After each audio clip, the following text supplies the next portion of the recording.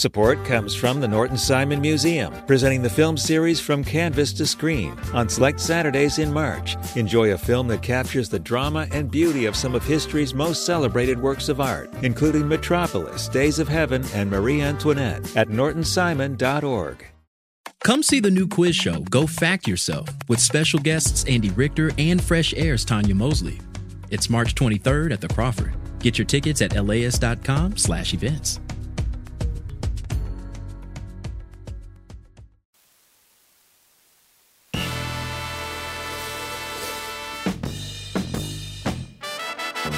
It's Film Week on LAist 89.3. I'm Larry Mansell. Wonderful to have you with us. With critics this week, Tim Cogshell of Alt Film Guide and Synagogues.com.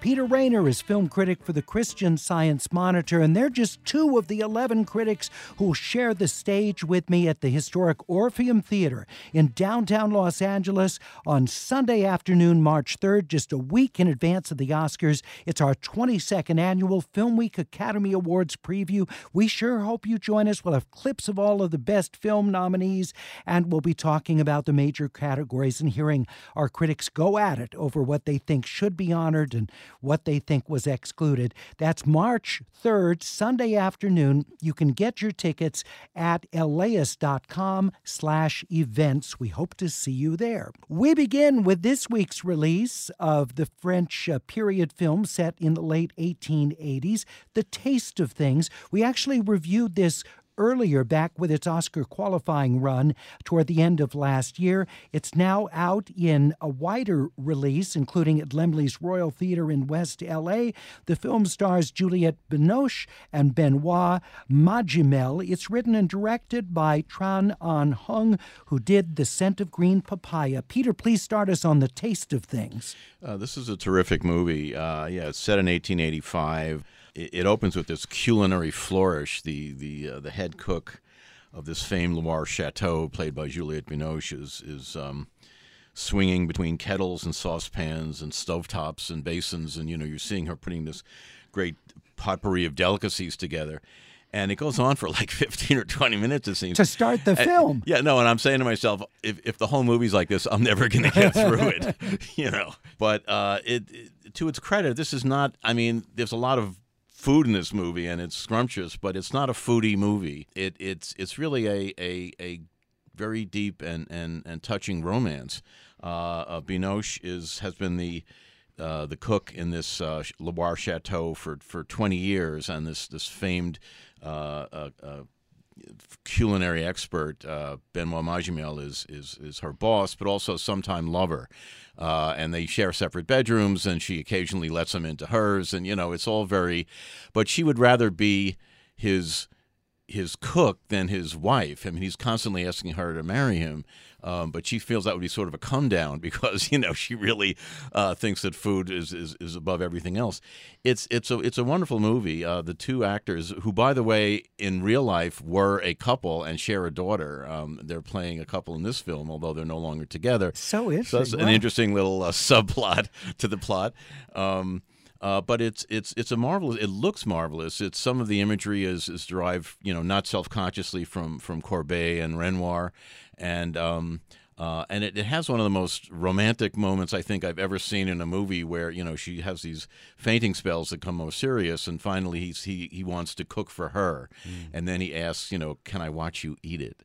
And she says yes, and it's just marvelous. The Taste of Things, unrated French film, and it's France's official submission for the Oscar consideration. It won Best Director at last year's Cannes Film Festival. Tim, what do you think of The Taste of Things? Exquisite, just an exquisite movie. And watching this movie, one can't help but slip into thoughts about so many beautiful movies around and about food, like Water for Chocolate, the Eat, Drink, Man, Woman. Babette's Feast was the one that kept popping into my head as I watched this. I still see her preparing the quail. Fred Wiseman's Menu Plaisir, which was snubbed by the Oscars this year for Best Documentary, will be on PBS in March. It's a great movie about a 3-star French restaurant. That's another one. Fly on the Wall. This is beautiful, and that story in between it. Yes, she's the cook, but he's the chef, and she knows that to become his wife would in fact diminish her. within the realm that they work in, but in his eyes too. And that's the thing that we're watching, that scene where they have the young student, a young girl comes there who wants to take up as an apprentice there, and she has to taste things. It's a 10-minute scene.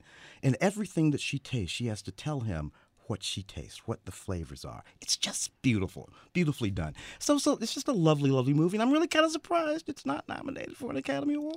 Yeah. Fascinating that it's adapted from a novel written in 1961. I mean, this goes way back. Yeah.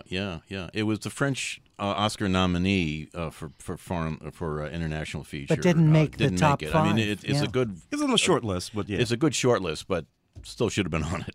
The Taste of Things is unrated. You can see it, as I said earlier, Laemmle's Royal Theater in West L.A.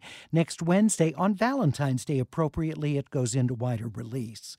Bob Marley, One Love, a biopic starring Kingsley Ben-Adir. It's directed by Ronaldo Marcus Green and written by 4 credited screenwriters, led by Terrence Winter. Tim, what do you think of Bob Marley, One Love? That's too many. Too many. You can't have more than I'm sorry, things go awry. 2 screenwriters max. That's your rule. Things go sideways when you go the other way. An almost cradle-to-grave story, which is not that difficult to do, considering Bob Marley died so young, May of 1981, only 36 years old, when he left us. This is fine, serviceable, well-performed, highly performed, I might say. Everyone here is working real hard to be authentically Jamaican, to get that patois right, and you can sometimes see the work. Including Kingsley there, but it's fine, and it is a near cradle grave story. Although we spend a good amount of time in that period in 1976 around an assassination attempt of Bob Marley. A lot of people don't know that there was a very serious assassination attempt made on his life in December of 1976. Several people were shot. His wife, his manager, he was shot. Nobody was killed. Several people were injured terribly. It was a couple of days before this big concert that he was going to do, this sort of peace and reconciliation concert, and the shooters were never captured, although it was considered probably a political shooting because of Bob Marley's leaning toward Michael Manley. And the concert did go on. It's very interesting. The band that played with him at that concert was not his band. That was not the Wailers. That was another reggae band, because the Wailers went into hiding, Bunny and Peter Tosh and all those guys, and we didn't see them. And after that, Bob, and as depicted in this movie, exiles himself to London, where he makes his seminal records, Exodus and all that amazing stuff. To be honest with you, I did not come to Bob Marley until late. Bob had been around 15, 20 years before the late 70s, early 80s, right before he passed us. And that's when I sort of came to Bob Marley, that extraordinary album. This film suffers from a couple of things. I saw this film in the biggest possible way you can see a film at the premiere. In Westwood, just the other night. Cheering audience, the whole thing. And I'm watching this movie and I'm appreciating the scale, and it's well made. Ronaldo Marcus Green, King Richard, and all of that. But somehow I'm like, I'm sorry, this is not a big theatrical. It's not the same thing that happened when I saw Jamie Foxx portray Ray Charles. Yeah. That moment, Jamie Foxx was a TV star, not a movie star. And that made him a movie star, that portrayal of Ray. This isn't going to, it's not. One thing, and it's not his fault, this guy's too good looking. He's too good looking. Bob Marley was an everyday guy. He looked like he had terrible teeth. His eyes were always yellow from smoking weed. If you've ever seen, and this guy is just gorgeous on this screen, and he's doing this patois, and I'm like, no. We're talking about Bob Marley, One Love, the biopic from director Ronaldo Marcus Green, starring Kingsley Ben-Adir. It's rated PG-13 in wide release. Out of Darkness, a British horror thriller that stars Chuku Modu and Kit Young. Andrew Cumming is the director. Ruth Greenberg wrote the screenplay. Peter, Out of Darkness. I found this very compelling, even though it would be difficult to make a case for it as a great movie. It's sort of like a cross between Quest for Fire and Blair Witch Project. What a great description. It's shot in the Scottish Highlands, lots of fog, lots of mud, trees, forest. It's very Stone Age authenticity. They also, the big selling point for this movie is that the filmmakers developed a language. They created a language for this movie. So they're all speaking. it seems like, given that this was set 45,000 years ago, that they're a little bit too glib and eloquent when they speak. Also, the cast is multiracial. I'm not quite sure how that works 45,000 years ago with this tribe. And also the language that they create, I mean, to me, it sort of sounded like a cross between Urdu and Yiddish. But you know, it's a small, yeah, it could be, but it's a small group of Stone Agers who, or stoned agers who, band together to survive, and then there's these horrible howling sounds and shrieks coming from they don't know where, and then they're sort of picked off by this thing, and we don't know what's going on for a while. It sort of turns didactic and touchy-feely in ways at the end, which I think sort of disserve the movie. You know, usually whenever you see the attacker for real up close, it's a come down. But it does have its. I mean, it is powerful in the sense that it holds you. It does. You know, it's scary, and it's well shot. I think it's a debut feature for the director. And, you know, if you like this sort of thing, it's... Sounds entertaining, yeah, even with its flaws. Yeah. Out of Darkness, Tim. I thought it moved along pretty good. I mean, what are 6, 7 people in the whole cast, something like that, all total? This little group of people. You're going to work our way down to a much smaller number. But that's what we have to work with, these people. And at the beginning of The Old Man, there's an old man, the sage, and he tells the story. And the story that he's telling is the story of them. These are supposed to be Paleolithic people. So, like when you see those cave drawings inside caves, these would have been the people who drew that stuff. That's the old Stone Age. That's who they're supposed to be. And there's a twist, which I thought was sort of interesting when we get toward the end. But mostly, it's about fighting this thing that they call a monster. But is it?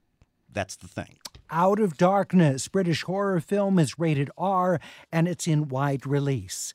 Lisa Frankenstein, romantic comedy/horror film, directed by Zelda Williams. Diablo Cody is the screenwriter. It stars Catherine Newton and Cole Sprouse. Tim. Yeah. Zelda Williams, Robin Williams' daughter, a very talented actress and voiceover actress. So she picked that up from her daddy for sure. This is set in the 80s, during the period when movies like Pretty in Pink and Valley Girls were actually made. So this looks and sounds sort of like that, but there was something about the way it's set in the 80s and the way that they are sort of portraying those girls and these people in the Valley that rubbed me the wrong way. I felt like I didn't like these people. You know, I remember those movies from the 80s. I like those movies in the 80s, and I like them now. These John Hughes films. John Hughes, all those wonderful films. And I'm like, you know, these filmmakers seem to be making fun of those people, and that kind of bugged me a little bit about this movie. So it's inspired by Mary Shelley's Frankenstein, and probably by the fact that when Mary Shelley wrote that, conceived it anyway, she was just a teenage girl. So we have this teenage girl here who's kind of gothy and a bit of a loner, and she has this obsession with this Victorian-era poet who's buried in this particular spot, and through a lot of machinations that include a lightning strike, we end up with that corpse coming to life. Now, Mary Shelley believed in science. Completely and totally, which is why she wrote Frankenstein the way she did. They skip science here altogether. This is just all, you know. And then it becomes a hack and slash movie. He has some parts that are missing, and they have to get she wants to sew them together so she can build herself a boyfriend. And we go on into this sort of hack and slash kind of mean little movie, and I'm like, why are we doing this to Mary Shelley's wonderful story of love? So I don't know. This just didn't hold up for me the way I hoped it would from the writer of Young Adult and Tuttle and Juno, Academy Award. This just doesn't hold up very well. It's not directed all that tightly either. Well, who's the intended audience as you see it? Are they those that grew up on the Hughes films or this younger generation? Oh, I'm certain that this is pointed at a much younger generation. Diablo Cody grew up on those Hughes films, and I don't think she liked them. It's what I'm thinking when it comes to this. I think Poor Things is sort of the better equivalent for this kind of thing. Yeah, hard to... Well, of course, the original source material, fantastic as well. Lisa Frankenstein, rated PG-13. It's in wide release. Coming up on Film Week, we'll hear our critics tell us about the dramatic comedy Suncoast, The Monk and the Gun, and the documentary The Space Race on Nat Geo and other streaming platforms. It's Film Week on LAist 89.3. Larry Mantle with critics Peter Rayner and Tim Cogshell remind you that tickets are available for the 22nd Annual FilmWeek Academy Awards preview. It's on Sunday, March 3rd, the Orpheum Theater, downtown Los Angeles. Tickets at LAist.com/events. We sure hope to see you there. Back in a minute. Support for LAist comes from the Norton Simon Museum, presenting the film series From Canvas to Screen, capturing the drama and beauty of some of history's most celebrated works of art. Films include Metropolis by Fritz Lang, Days of Heaven by Terrence Malick, and Marie Antoinette by Sofia Coppola. Screenings are at 4:30 p.m. on consecutive Saturdays now through March 30th. More information at nortonsimon.org. Support comes from Pasadena Playhouse, presenting One of the Good Ones. The ultimate family showdown is on in the world premiere of this new comedy commissioned by the Tony Award-winning theater. When the perfect Latina daughter brings her boyfriend home to meet the parents, her family's biases and preconceptions are put on full display. Meet your new favorite family in this laugh-out-loud, heartfelt story from Gloria Calderon-Kellett, the co-creator and showrunner of Netflix's One Day at a Time. Now through April 7th, tickets are on sale now at PasadenaPlayhouse.org.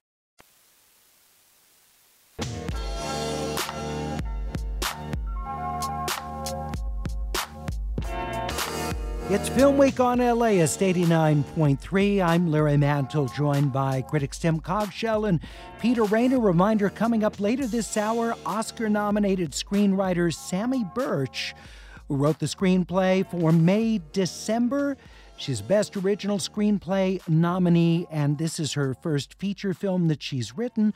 We'll talk with her coming up later this hour. And by the way, we put together 2 hours worth of interviews with Oscar nominees that are going to air on President's Day.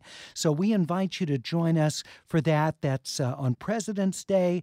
We're going to have 2 hours in our Air Talk time slot totally devoted to those interviews that we've conducted. We continue with new films this week with Suncoast, which is inspired by the experiences of writer-director Laura Chin. The film stars Nico Parker and Laura Linney, Woody Harrelson also in the cast. Peter? This is a terrific little movie and was a surprise for me. It just recently played Sundance, and Nico Parker got some kind of breakthrough award there. It's basically a mother-daughter conflict movie. Nico Parker is a teenager in high school who's doesn't have much of a social life because she's been taking care of her brother who's kind of completely out of it and is about to enter hospice for brain issues, and so she's sort of his full-time caregiver. The mother, Laura Linney, works outside the home, and they have a very contentious, loving/contentious relationship. The brother is put into a hospice called Suncoast, which is where Terry Schiavo was held for real in I think 2005, and so whenever they visit the hospice, there's always a lot of demonstrators and people, because Terry Schiavo was on life support, and there was a conflict between her husband who wanted her taken off and her parents who didn't want that, so it became a real big religious thing, and so. The performances are wonderful. Laura Linney is really good as usual. Yeah. Woody Harrelson plays one of the protesters, but he's a very sympathetic guy, and he sort of befriends Nico Parker because his wife had died some time before, and he understands what she's going through. So then Nico Parker, she's with these bunch of girls in high school, and you think this is going to turn into some Mean Girls thing, but they're actually very sympathetic to her, and it has some of the most believable teen parties I've ever seen in a movie. But the outstanding thing in this movie is Nico Parker. She's just a marvelous little actress, and I was watching this movie, I said, who does she remind me of? Who does she look like? She's Tandy Newton's daughter. Oh, okay. Yeah, and it's a marvelous multi-layered performance, and she can only go up from Wow. Yeah. That's great. And a first-time feature director, Laura Chin. Yeah, and it's her first film, and it's very well directed. It's a very assured first feature. Suncoast is streaming on Hulu. The Monk and the Gun is in select theaters, and it's set in the Kingdom of Bhutan. The film's written and directed by Pawo Choining Dorji. Peter, what'd you think of The Monk and the Gun? Yeah, this is from the same. So I guess Yak in the Classroom. Yak in the Classroom. Yeah. You just can't get enough of Bhutan. That was a really charming film. It really was, and a surprise Oscar nominee, I believe. This is also a very good movie.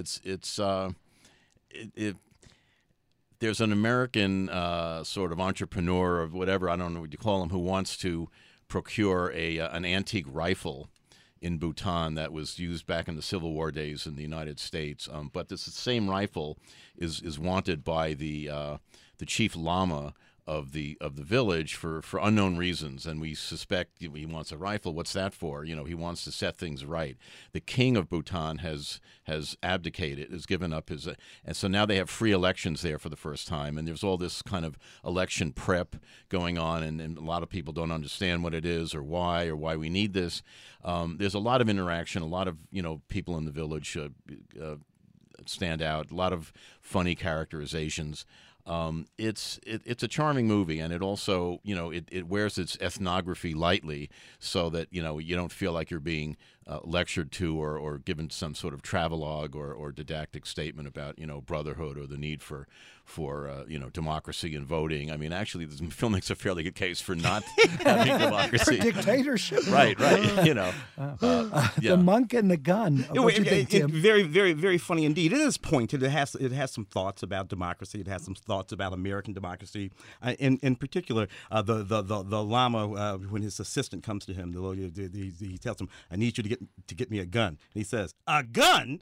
Like that. You're like, I've never even seen a gun. He says, "Well, I need a gun. As a matter of fact, I need 2 guns. 2 guns?" It's just crazy. It's insane. So he's wandering around looking for this gun while this other guy with his companion are looking for the exact same gun. Meanwhile, this young woman who works for the state government, because they're all going to hold these mock elections, trying to get ready for the democratic thing that is going to happen, and did in fact happen. It's a democratic constitution. They still have a kingdom, but that did in fact happen.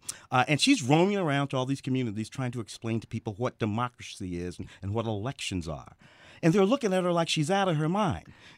They're like, "Yeah, but what does the king think of this?" "No, the king is abdicating. That's why we're doing this."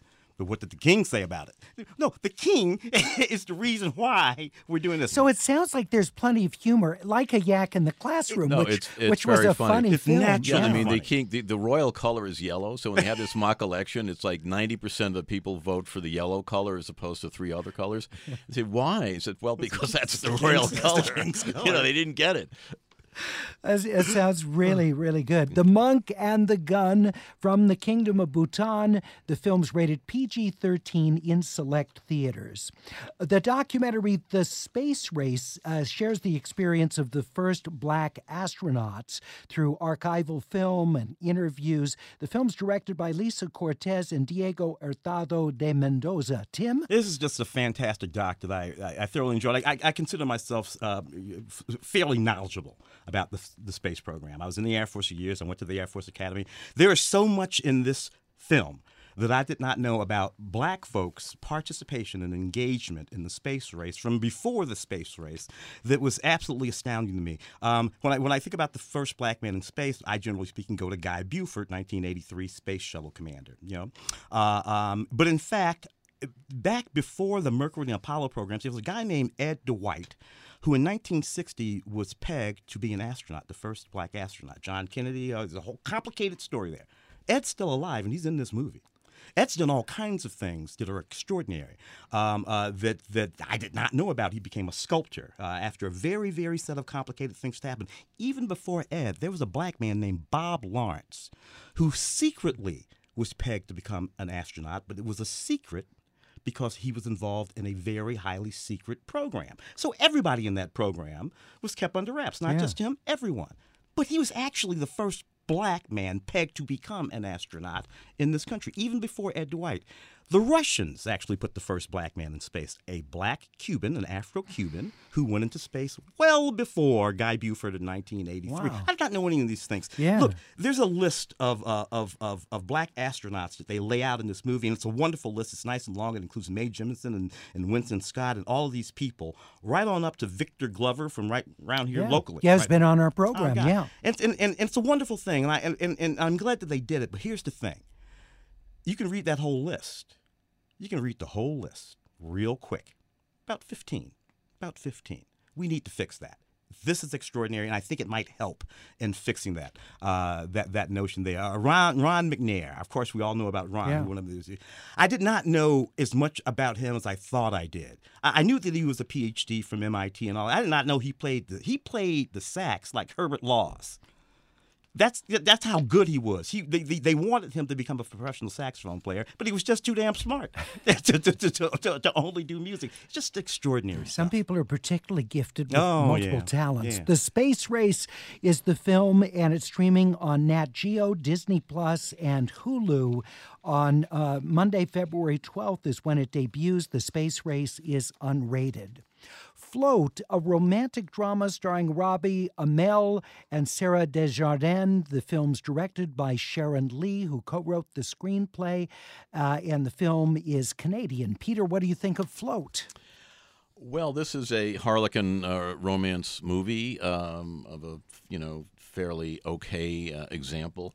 Andrea Bang and Robbie Amell are the two leads. She plays a medical student in Toronto. She visits her parents and very controlling parents in Taipei, but she's never had a break. So she, instead of going to a residency that they think she's going to, she drops down to see her aunt in a small Canadian town. And there's this hunky lifeguard there, played by Robbie Amell, who saves her when she's sort of drowning, kind of, and so that's the version of meet cute. Yeah. I didn't think they had a whole lot of chemistry, which is a problem in a movie like this. But one quick point to make, I think, is, it's directed by a woman, and the lifeguard character he's like right out of The Bachelor. And there's always talk about, women are sort of objectified in movies, by male directors. It works the other way, too. And I don't think it's a flaw necessarily. It's just this is how, we perceive each other. And so he comes across as a kind of, male idol.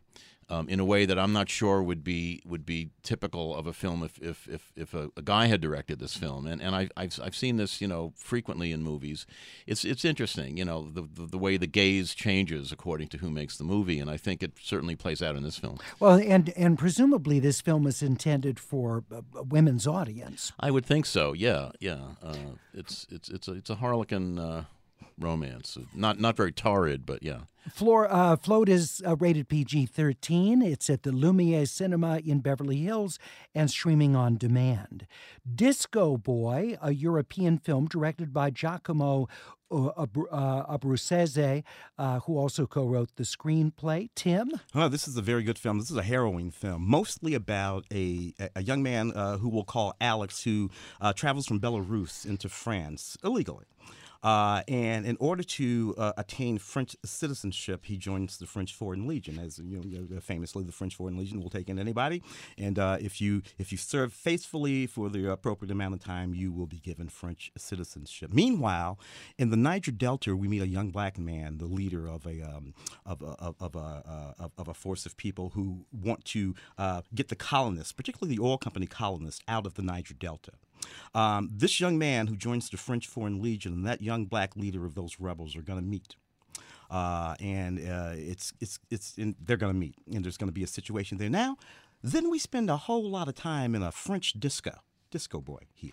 And something mystical and a little magical happens in this film. Shades of Beau Travail, the Claire Denis film from the 1990s, are here because we spend a lot of time with that young man as he's training to become, because he wants this more than anything in the world. Ultimately, this film is about dispossession. It's about trying to get agency and the powers and the authorities that keep us from our agency and the things they make us do to get that agency. That's what this film is about. It's ultimately quite devastating. And with a few sort of psychedelic twists and turns and a little bit of mysticism, it really gets to you in the end. And we end up in the disco. The score is extraordinary. Electro, punk, rock, just extraordinary. This guy who plays the lead in this, his name is Franz Radetzky or something like that. Radetzky. Look at his face. He looks like a young Joaquin Phoenix. He even has the clef. He looks exactly like a young Joaquin Phoenix, and he's that good an actor, too. Wow. Disco Boy, that's Franz Rogowski. Talking about Giacomo Abruzzese is the director and co-screenwriter. Disco Boy is unrated, and it's at Laemmle's Glendale and Laemmle's Royal in West L.A. We're just about out of time, but I do want to ask about the Santa Barbara International Film Festival, which our own Claudia Puig is the director of, the programmer for the festival. Peter, just briefly share with us about some of the highlights of Santa Barbara. Yeah, well, it's going on through the following Sunday, and they have a lot of tributes to almost everybody who's been nominated for an Oscar, it seems like. Throughout the week, there'll be, Leonard Maltin is having an evening with Robert Downey Jr. Mark Ruffalo will be also tributed, Jeffrey Wright, Bradley Cooper, Paul Giamatti, Annette Bening. Wow. There's I don't know what they call it, but there's Lily Gladstone, Coleman Domingo, America Ferrera, Divine Joy Randolph, Andrew Scott, Danielle Brooks. I mean, there's just a ton of people who are going to be giving tributes to. There's also a director's panel, a producer's panel. All of the Oscar-nominated screenwriters will be talking on a panel. I hear, some of the films there that are supposed to be quite good include Lucha and All You Hear Is Noise, The Movie Man, and Sherry and Lamb Chop. You remember Sherry Lewis? Of course, Sherry Lewis. Sherry Lewis. So I think TV her daughter star will be there, and it's a documentary about Sherry Lewis and Lamb Chop. Very good. That's all the Santa Barbara International Film Festival, which is on through Saturday, February 17th. Also, the news from Thursday that there's a new Oscar category, Best Achievement in Casting. It begins with the 98th Oscar ceremony 2025. It's Film Week on LAist 89.3. Coming up, Sammy Birch, the screenwriter of May December, will talk with us about her first feature film and to get an Oscar nomination. It's Film Week on LAist 89.3.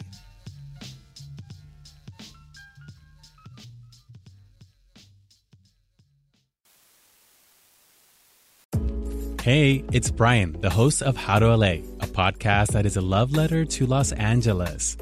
Independent movie theaters are having a glow-up moment. Vidiots and Eagle Rock, amazing. We have our friends at the American Cinematheque. The Vista just reopened. In our new series, Revival House, we'll take you inside these spots and share their history. Because movie history is LA history. Listen to Revival House on How to LA wherever you listen to podcasts.